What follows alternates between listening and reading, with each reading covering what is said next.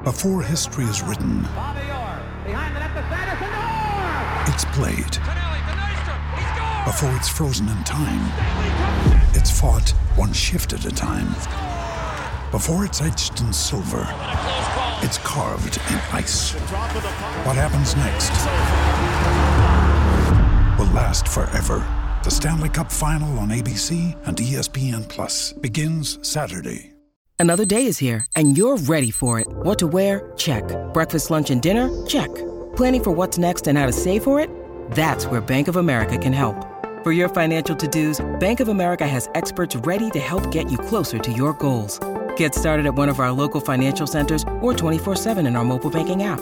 Find a location near you at bankofamerica.com/talktous. What would you like the power to do? Mobile banking requires downloading the app and is only available for select devices. Message and data rates may apply. Bank of America N.A., member FDIC. Phil Mackey, Judd Zulgad. It's kind of funny. It's kind of like being at a singles bar. Mackey and Judd on 1500 ESPN. It's hour number 2 of this 4-hour extravaganza, the Mackey and Judd Show. Those guys are on vacation back tomorrow. It's Darren Doogie Wolfson, Chris Long, 5 Eyewitness News Sports Department. Filling in, Dave Harrigan is here as he always is, producing and technically directing. We can open up the phone lines for the next couple segments. Whatever is on your mind. We're about to get to a topic that I hope there's some reaction to, but whatever is on your mind. If you have a question for us, a thought, whatever it is, 651-646-8255. Dave is real excited about screening your call. 651-646-8255. Especially about college hockey. Oh, yeah, I'm sure. He is. Look at the smile on Dave's face. He can't wait. So anyway, I take Drugi and one of his classmates' dad had 4 tickets. 4 tickets, by the way, were in our newsroom for about a 24-hour period, just sitting on this free table we have in the Channel 5 I didn't know that. newsroom. Yeah. Well, They're just sitting working. there. You were working. Couldn't have used them. But they were just sitting there for a while. Finally, our boss, our colleague, Joe Schmidt says, hey, Dukes, you know, Drugi loves to go to games. There's tickets over here. Gophers hockey for Friday night. You should grab them. So I did. But they were sitting there for a long time. So nobody in our newsroom had interest in going to Gophers Michigan State on Friday. So we go. Let's preface this by saying college hockey has been a niche sport for decades. I'm passionate about it. We're not here trying to position that college hockey is, it is what it is, but, so go ahead. Correct. All right. That being said, and I'm with you. Yeah. It's been a niche sport forever. The fan base is passionate. Maybe as passionate a fan base as there is. But yes, college hockey is very much a niche sport. Yeah. All right. So I take Drugi, his buddy's dad on Friday. All right. We get there. And keep in mind, Friday, a lot of people were going north, south. Weather sucked. Deer hunting opener, right? My brother-in-law kicked some tail. The weather Holy got kale. I couldn't believe all the deer he got. But anyway, the weather a lot of people was went lousy. hunting. The weather was crappy, right? I mean, it snowed. Didn't stick, but it snowed on Friday. So I get it. Weather, hunting. But Chris, you could have sat wherever the heck you wanted to on Friday night for a Gophers men's hockey game against a sort of name opponent, Michigan State, to a degree. I get it. People don't care about Big Ten hockey, but it's a name university, Michigan State.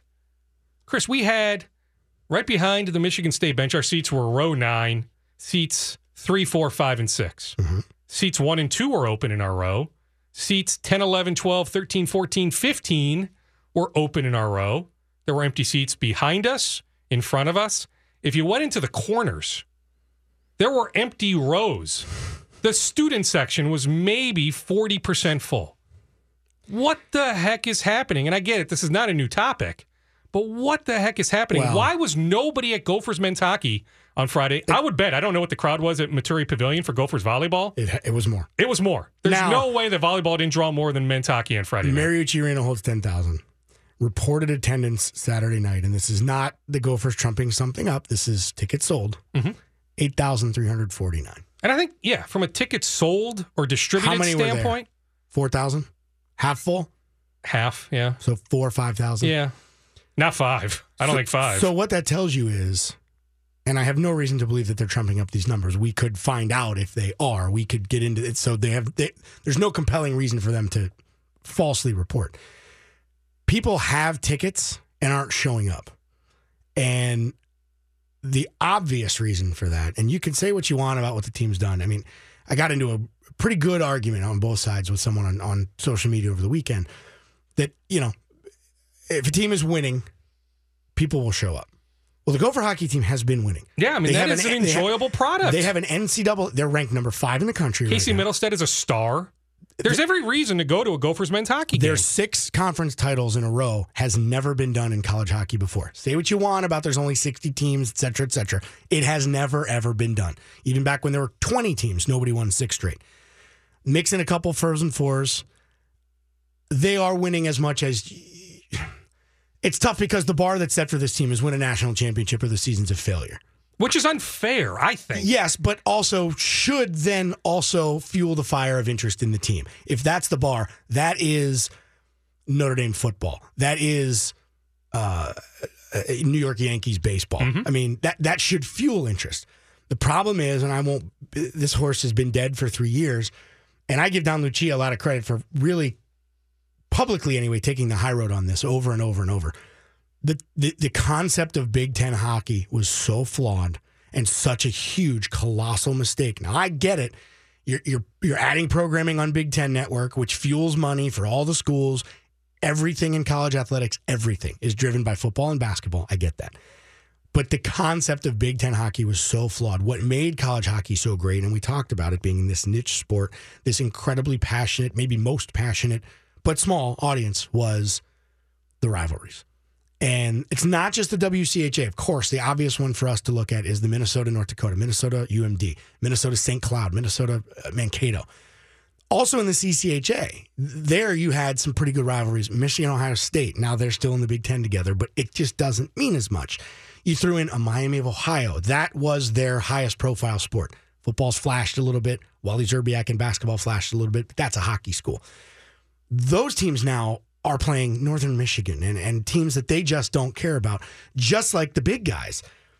The only Big Ten matchup that anybody I can tell associated with the Gophers really puts stake in, aside from the team is, every game is a big game, is the Wisconsin game. Mm-hmm. Minnesota-Michigan has not developed into a hockey rivalry. There just is no crossover. When you're talking North Dakota, St. Cloud, Mankato, Duluth, Minnesota, or even Wisconsin, those are kids that have been playing against each other or with each other since they were 5 years old. They are recruited by every one of those schools. There is bad blood. Teams took their turn. UMD has had their run. St. Cloud has flashed a couple times. Mankato had a good year. Bemidji made a run to a Frozen Four a couple years ago. There was a fantastic, tight rivalry, tight community of college hockey that the Big Ten, in pursuit of money, and I get it, I will never fault anybody, an individual, a company, or an organization for going after money.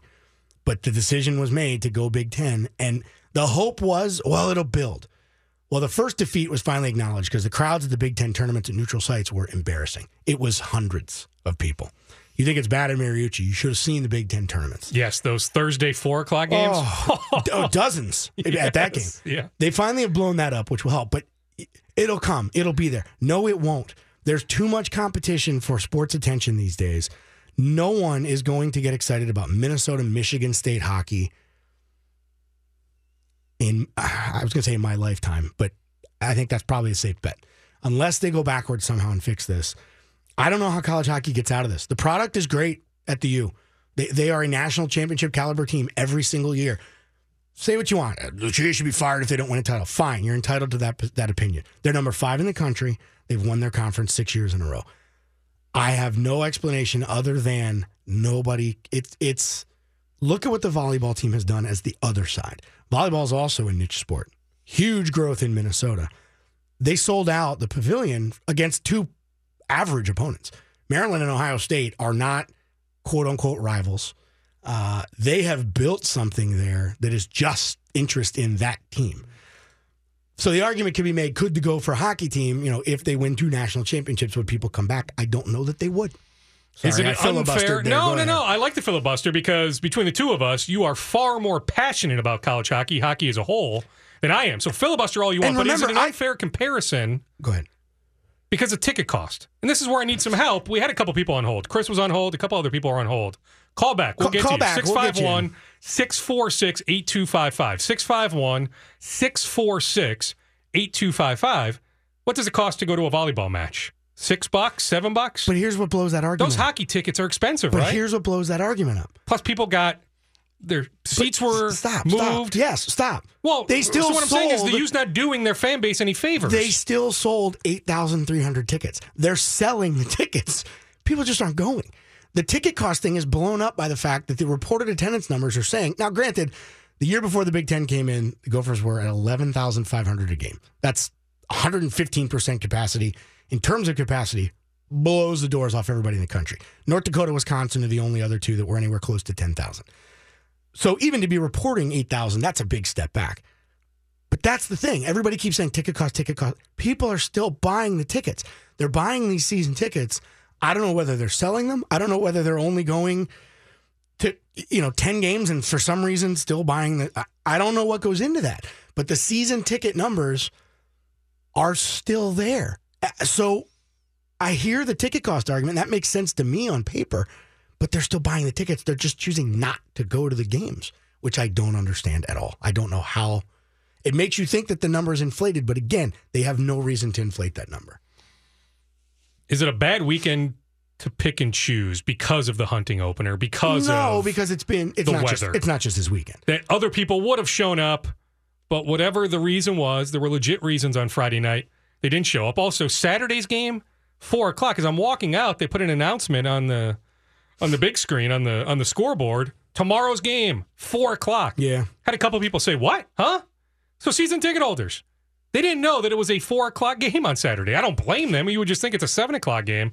They played at 4:00 on Saturday. So let's go back to last weekend then, where they're playing a top 10 team.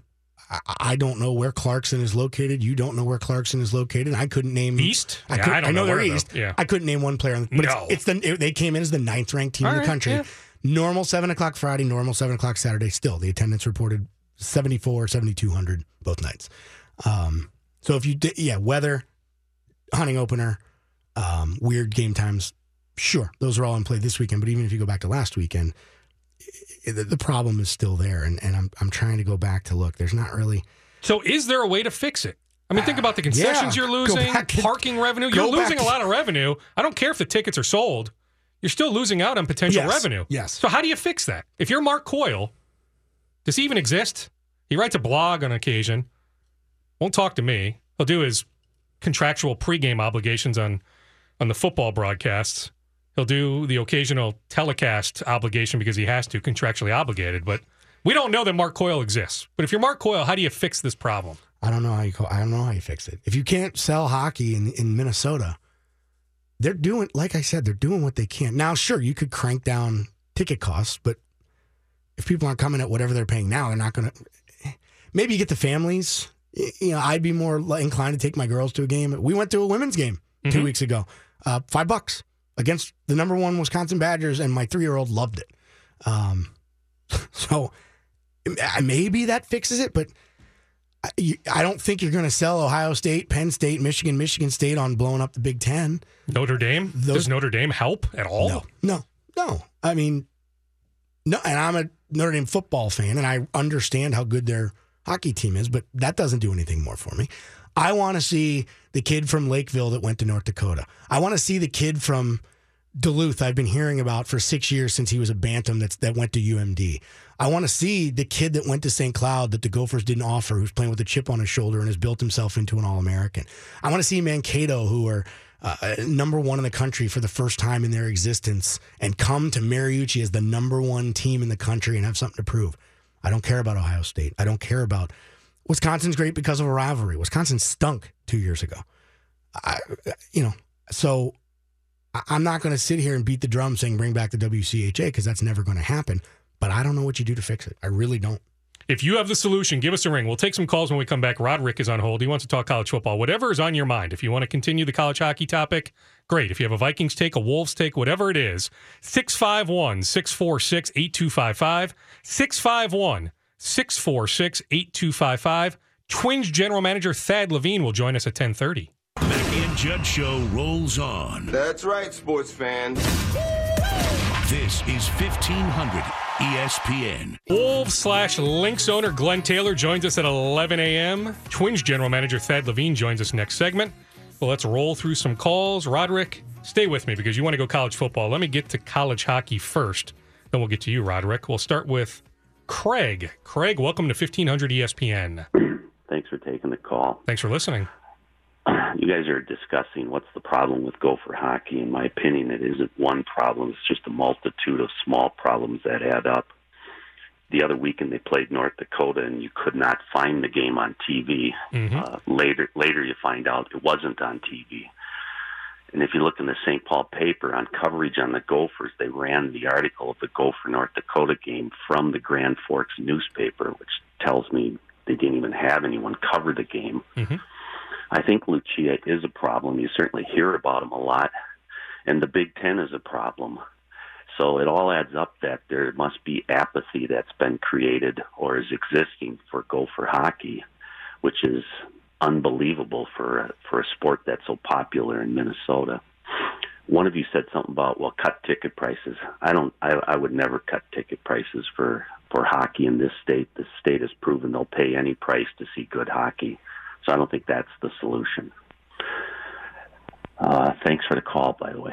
All right, thank you, Craig. Thanks, Craig. He brings up some valid points. Yeah, I mean, the fact, out of the Gophers' control, but the fact Gophers North Dakota or Gophers UMD to start the year, the fact that there was no TV, no local TV. And that's neither the Gophers nor FSN's Yeah, I mean, if you fault. lived in Fargo, Grand Forks, you got the game, but here in the Metro, you didn't get the game. And Duluth had the UMD game, I'm pretty sure. But here in the Metro, you didn't get the game. And that's sort of a college hockey thing. You just can't sell college hockey TV packages. I mean, other than Grand Forks, Fargo, Minneapolis, that might be it. Well, fix that, though. That should be I don't know where, an easily fixable problem, right? Well, you got to give it away then. And there has to be some long-term planning there, but Gophers North Dakota should have been on TV here in the Metro. Right. Figure it out. Craig threw it in, that jab that I hear all the time, Lucia. I don't understand where that's coming from. He is facing harder and hotter recruiting from outside than he, I think, ever has before, and is still putting a winning team. Now, I got a point on social media, somebody saying, well, you can't call winning Big Ten titles success. That's what their chart, that's not Don Lucia's fault. The Gophers voted against Big Ten hockey. That's the only thing they could do. All they can do is win what's in front of them. Correct. It's a point of reference. The fact that you win all these consecutive conference titles means you're doing something right. Maybe not in the postseason, but in the regular season. Before this run of 6 titles, they had a slump. They didn't go to the NCAA tournament for 4 straight years, and Don Lucia's job was very much in jeopardy, and he's responded with 6 conference titles and a couple Frozen Four appearances. I mean, he answered the bell. I mean, that was a bad stretch of 4 years that should never happen here. One interesting, Brian on Twitter here, solution for Gophers, serve beer in the main concourses. Dasani and hockey gets kind of boring. Good point. I think that's an NCAA rule. But we're starting to bend that. I believe there's alcohol. Somebody can correct me if I'm wrong. Up in the club, the Mariucci Club. Well, that's how they got it into football, right? I mean, so if you can have it up there, sure. I mean, yeah, Brian's right. I mean, I won't lie. It would help. You know, it would help. Drew's buddy, his dad. You know, he's like, Darren, you want a beer? I'm like, yeah, that'd be great if they sold them. Right. You know, we're just sitting in the regular conventional, seats. I'm like, we can't get beer here at Mariucci. I don't know if that would draw dozens upon dozens. But it would certainly help, at least from a revenue standpoint. We'll make a dent. I mean, they found a way to get beer at TCF Bank Stadium, so yeah, why not? Find a way to get beer at Mariucci. Yeah, the short answer is the Big Ten. The problem is with the Big Ten, and it's money drives the bus, and I don't know how you fix it. Hello, Bill. Hello. You're on. Hey, I wonder what, do you have any stats on the attendance back when when Doug Woog was coaching the team, and it was an all-Minnesota team all the time? Capacity, 10,000 every night. Yeah, I mean, you could not get a seat. Capacity. Yeah, I mean, it was the ticket to have in town, and that one of them. That was the case as recently as 2013-14, which was the last year of the WCHA. They were selling 11,500 tickets a game to a 10,000-seat arena. So why aren't we going back to that? You really care if a player happens to be from Wisconsin or North Dakota? That is that big of a deal to you? Especially Wisconsin and North Dakota. The answer to your question, because recruiting has changed. Players are a lot more worldly now. A kid is way less afraid to leave Minnesota to go to Notre Dame, or to leave Minnesota, or not go to Minnesota, but go to UMD or St. Cloud than they were even as recently as 10 years ago. That's the reality of recruiting. It's just the game has changed. Let me ask you this, Bill. Were you a fan of Thomas Vanek? Were you a fan of Phil Kessel? Grant Patolny. I don't even know those names. All right, well, fair. All right, that's fine. Thank you, Bill. Appreciate it. I mean, the point is, who cares where the kids are from? All we named just won national championships, right? You want winners, right? I mean, a lot of people were upset. I follow basketball passionately. A lot of people were upset that McKinley Wright of Champlin Park didn't come here. He'll be a good player for Colorado. I really love his future. The Gophers got Isaiah Washington, who's legit. Yeah. So they got this point guard from New York City over the kid from Champlin Park. Who cares? Just bring in talent. When I moved to Duluth in 1997, I was there for 8 years, and I was fully immersed in UMD culture. And at the time, UMD was winning by recruiting Canadians because every Minnesotan, at the time I was up there, that was when Nick Angel from Duluth East went to the U. Gino Geyer from Greenway went to the U. Spihar. Dave Spihar famously went to the U, or infamously, depending on if you're a 218 or a 612. It's just not. Players in Minnesota are look at an Anders Lee from Edina, who is going to have having and will have a tremendous National Hockey League career. That was a kid that was a lock to be a Gopher a generation ago. The world is different with social media, with ease of travel, with television. He's not afraid to leave Edina and go to Notre Dame and be a part of a program that maybe isn't going to contend for a national championship, but that was the environment he wanted. He liked the coaches. Obviously, the academics there are spectacular. The U is fine academically. There's kind of an Edina Notre Dame pipeline that has evolved. Kids are just not. It used to be if you got out of bed and hit the ground on Minnesota turf, you were going to be a Gopher if you were a good hockey player. It's not a reality anymore. And just like I can't bang the drum to go back to the days of the WCHA and get rid of the Big Ten, you can't turn the clock back and close the borders and say, we're going to get every Minnesotan. Because if you're only going to recruit Minnesotans now, you're going to lose. Because you're going to lose, even if you lose half of them and you get the better half, that half each year is not going to be enough to compete against the rest of the teams in the NCAA. Before Twins GM Thad Levine joins, we get to Roderick. Hello, Roderick. Hey, thanks for taking my call. I actually had two football questions, one pro, one college. The college one is, I think there should be some sort of rule similar to baseball, Major League Baseball, that if there is some sort of weather delay after a certain amount of time, they should cancel the game and postpone it till Sunday. The Penn State game had a 3.5-hour weather delay. Yeah, it was ridiculous. Messed up TV viewing. Yes, and I know that the Minnesota game was delayed for an hour. The Michigan State Minnesota game, I think, had a weather delay of like an hour and a half. Minnesota Purdue. I think after 90 minutes, if the game can't be played, they need to cancel it and say, hey, Michigan Stadium is not going anywhere on Sunday. So let's just wait until Sunday and finish this off versus having a 3.5-hour delay and then having them come back out after having played for 1.5 quarters. So that's my thought about college. My comment or question about the pros, about the Vikings, we talk about whether or not Sam, the quarterback, should be switched to Teddy Bridgewater once Teddy comes back. And my question for both of you is, if Sam does come back, if Bradford comes back and says, hey, I'm healthy, I'm ready to play, and then you have Teddy also ready to play, and then you have Case holding down the fort and he's playing well, what do you do if you're Mike Zimmer? Do you play Bradford? Do you switch to Teddy, who hasn't played, or do you stick with Case Keenum? Thank you, Roderick. Hold tight on that second one, Doogie, because I think we're playing it. We can get to that later. That's a whole segment. That is a deep dive, yes. Hold tight, Roderick. We're going to do this one. We'll do that one later. We'll get to your first one. You can't play college football on Sundays. You can't. Well, I mean, think about the logistics. Hotel rooms. Yeah, and people will drive switching travel. You'll have people, look at Michigan. I mean, TV. People will drive in from all over the state. Here, Minnesota. You'll get people driving in from Marshall that will stay here on Friday night or come up Saturday morning, watch the game. You can't. It is a gathering. The reason baseball can do it is there's going to be a game tomorrow anyway.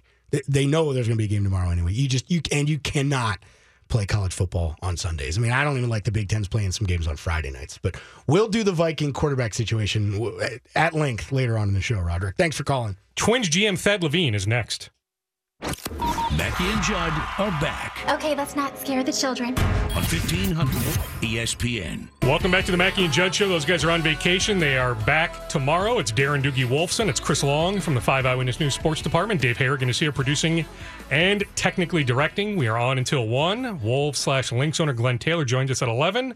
Joining us now, he is Twins General Manager Thad Levine, somebody like us who wishes we were in a comparable tax bracket as one Glenn Taylor. Good morning, Thad. Good morning, gentlemen. Morning. There is no such thing as an off season. I mean, I'm just trying to think about your day today. Thankfully, you carved out some time for us, Thad. But whether it's interviewing, coaching candidates. You guys have an opening on your coaching staff. You're trying to hire a trainer. You've got 40-man roster decisions. Heck, free agency starts later today. I mean, if you wanted to, you could sign a free agent later today. There is a lot going on right now. You're absolutely right. I think when the season ends is actually when our jobs start ramping up a little bit more.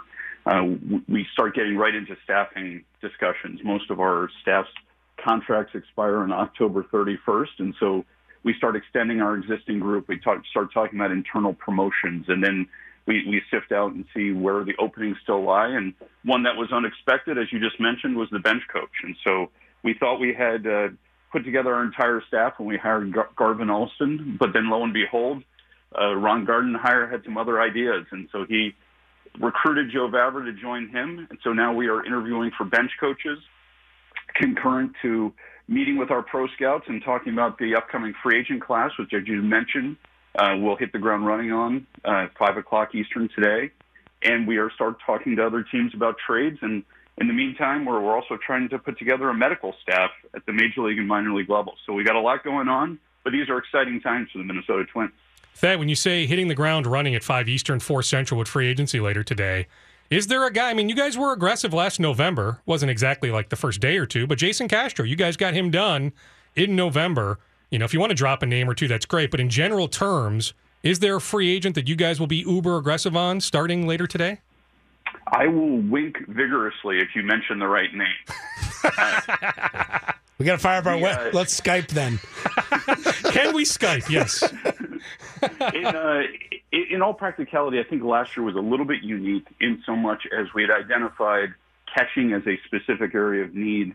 And then once you do that, there just was such a finite number of what we felt were well above average competitive advantage catchers on the market. And so that led us down a path of really focusing our attention on Jason Castro. So this offseason, I don't know that we have that highly specific a need that is in a group of players that will be that small of a pool. So, it's no secret we're going to be pursuing pitching this offseason, both on the starting and relieving side. It's just there are a lot more options out there, whether it be through trade or through free agency. So I don't think we're going to do anything highly as specific this offseason.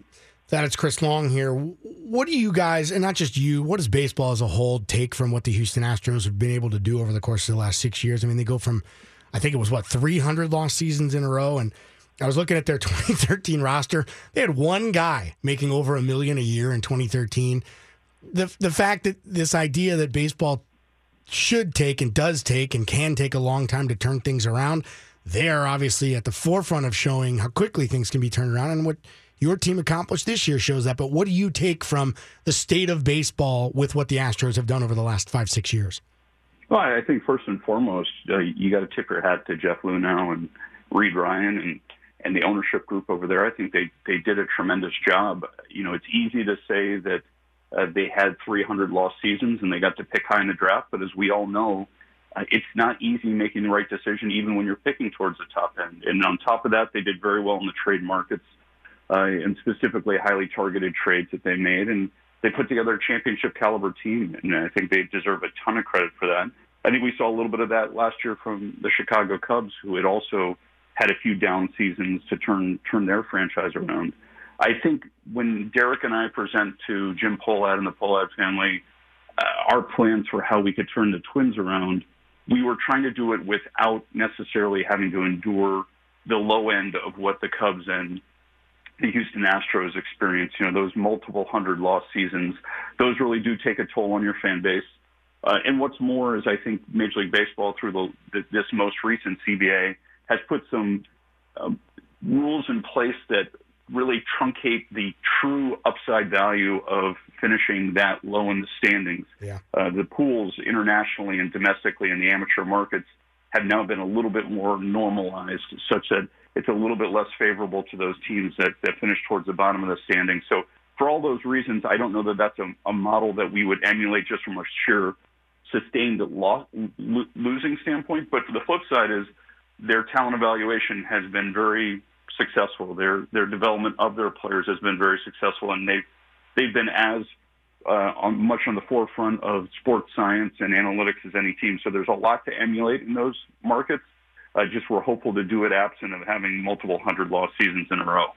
Thad, how much of the plan that you and Derek presented to the poll ads now has gone sideways a bit based on the success you had this year? You know, I mean, now do you say, okay, we weren't going to be uber aggressive on the free agent front or trading our prospects for, you know, for established players, you know, on the trade market front. But now that we've made the playoffs, the bar has been raised that much more, that we have to be that much more aggressive this particular offseason?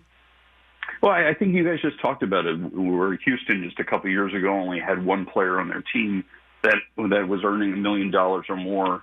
And I think that's just a huge distinction between what we felt the 2016 100-loss, the 100-loss Minnesota Twins type team versus those Houston 100-loss type teams.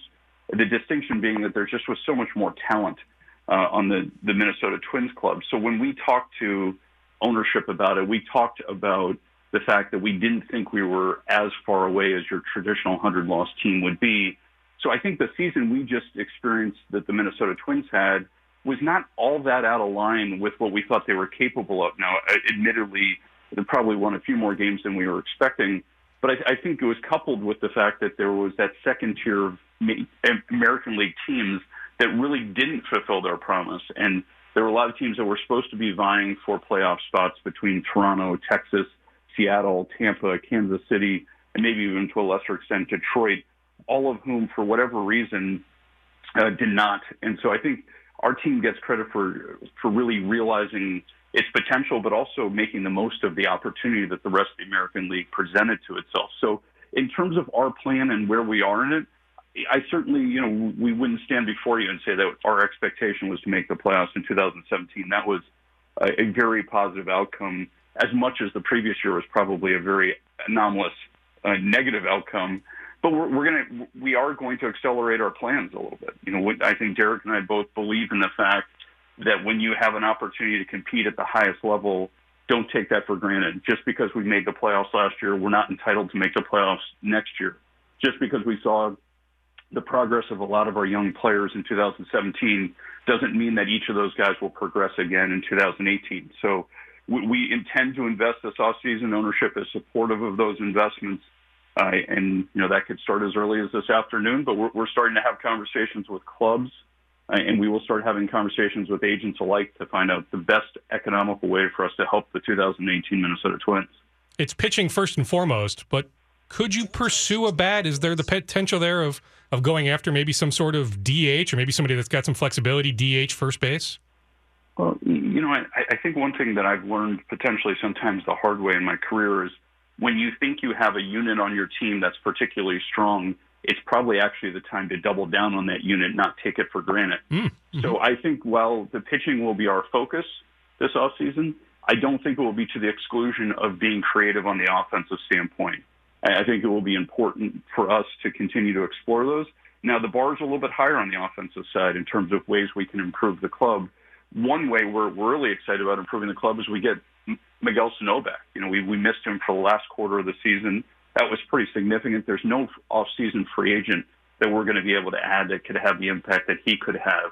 So he comes back to the team, which should be a big boon for us next year. But we'll continue to have conversations with other clubs, whether through trade or through free agency, to try to augment what we feel is a very strong unit on our team.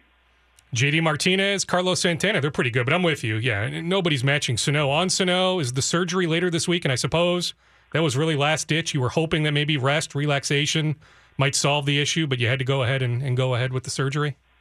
It's a unique situation in so much as the recovery time is about 8 weeks. So it gave us a little bit more of a runway at the beginning of the offseason to continue to explore every means aside from surgery, which is really the approach you have in all injuries in baseball. Is you try to avoid surgery if you can. We had a little bit more time to work with Miguel, but now that we've gotten into the beginning of November, our thought is we need to get this done so that he has every opportunity to be full go in spring training. So that was kind of the deadline that we had put in, was mid-November. He's getting the surgery done November 13th, next Monday, in New York by a very talented specialist. He'll spend a week or two in New York for post-operative visits, and then he'll start his rehab program immediately thereafter. Is that rehab program at all based in the Dominican, or will it be here? Will it be in New York? We're still having conversations. His agent's name is Kyle Thousand. He's been a great partner for us through this process, and we are going to try to steer him as best we can to our complexes in the Dominican and in Fort Myers. And the agent's fully on board with that. I do think they'll be required to, visit New York periodically to visit with the surgeon. But outside of that, our hope and expectation is he'll be spending most of the offseason at one of our 2 complexes.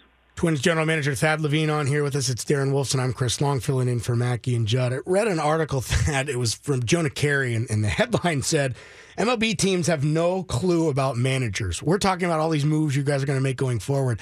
I think I could certainly make the argument that you've made your largest offseason move in retaining Paul Molitor, a move that I and most of us figured with what the team accomplished this year was a foregone conclusion. But then in the weeks since, we've seen Dusty Baker, John Farrell, Joe Girardi all let go after what are unquestionably, not unquestionably, measurably successful runs. Do you feel that it's almost too easy to say, well, they made this move because it's stability with Paul Molitor, but you talked about it after the move, just the fact that he's the right guy for this team. No one gave real specific reasons why Baker, Farrell, and Girardi were let go, but you guys were pretty good about giving specific reasons why you retained Paul.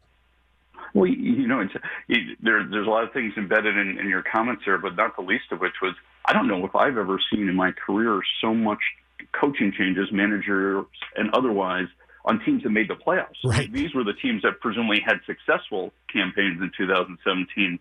And by and large, I think we looked up at one point, and I think 6 or 7 of the pitching coaches for the 10 teams that made the playoffs were leaving their posts. I mean, it was absolutely remarkable. There was the quality of pitching coaches that were on the market this offseason reminded me of, I think it was 10 to 12 years ago when offense had been kind of suppressed in the game and everybody let their hitting coach go.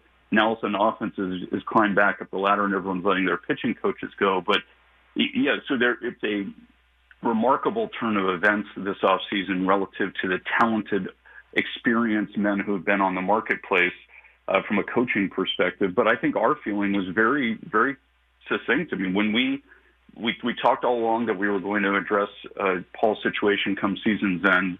Once the playoff game came and went, Derek and I were sitting in Paul's office in New York, and we said, hey, we want to sit down with you tomorrow and talk about you coming back. So we literally, I think he had gone and done his press conference and the whole bit, but that was about it. He was still sitting in his uniform, and we had the conversation true to what we had said, that we wanted to wait till season's end, but it really was not a conversation that we were very convicted about that for all the reasons you mentioned. Paul has been leading this team to where it's achieved. It's an amazing turnaround. He has a great rapport with the players.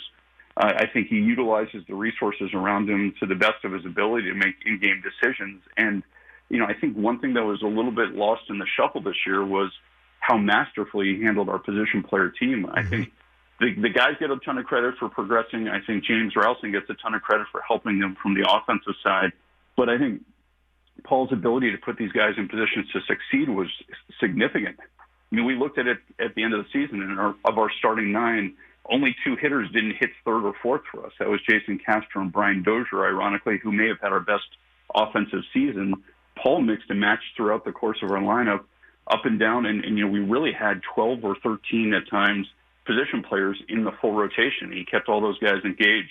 I think Paul did a masterful job with that. And then on the other side of the coin, he managed 36 different pitchers throughout the course of the year and took this team. That's unbelievable.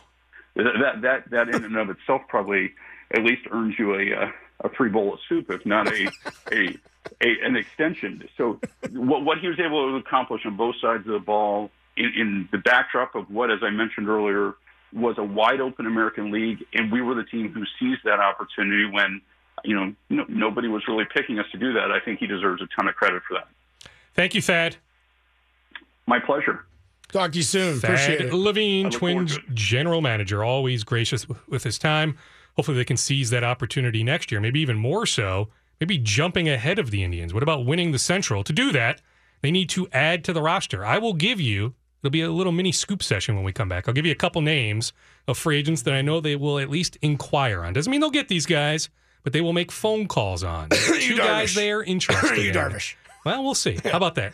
We'll do that when we come back. It's Doogie, it's Chris Long, it's 1500 ESPN. Phil Mackey, Goofiest little SOB that ever lived. Judd Zulgad, Royce was on the show yesterday, and he said Judd was too negative. Now, wait. Mackey and Judd on 1500 ESPN. Show your gratitude this Veterans Day at O'Gara's with 1500 ESPN and CenturyLink. Garage Logic will be broadcasting live from O'Gara's this Friday from 1 until 3, powered by CenturyLink. During the broadcast, all veterans are invited to join a free meal, and 25% of sales will be donated to a local military charity serving our troops. All the details at 1500ESPN.com, keyword events. Wolves/Lynx owner Glenn Taylor, about 6 minutes away. It's Doogie. It's Chris Long from the 5 Eyewitness News Sports Department. All right. Following up on Twins GM Thad Levine, who was on last segment. Here are 2 specific names. Now, there are plenty more that they will reach out on. Yeah. But here are 2 specific names. I mean, you were saying Yu Darvish. Yes. Do I think they will call on Yu Darvish? Is he one of the 2? He was not one of the 2. Okay. But yes, do I fully expect them to at least make the call to gauge what the price tag is? 6 years, $110 million, whatever it is. Yes, I fully expect them to find out what the price is on Yu Darvish. But here are 2 for sure.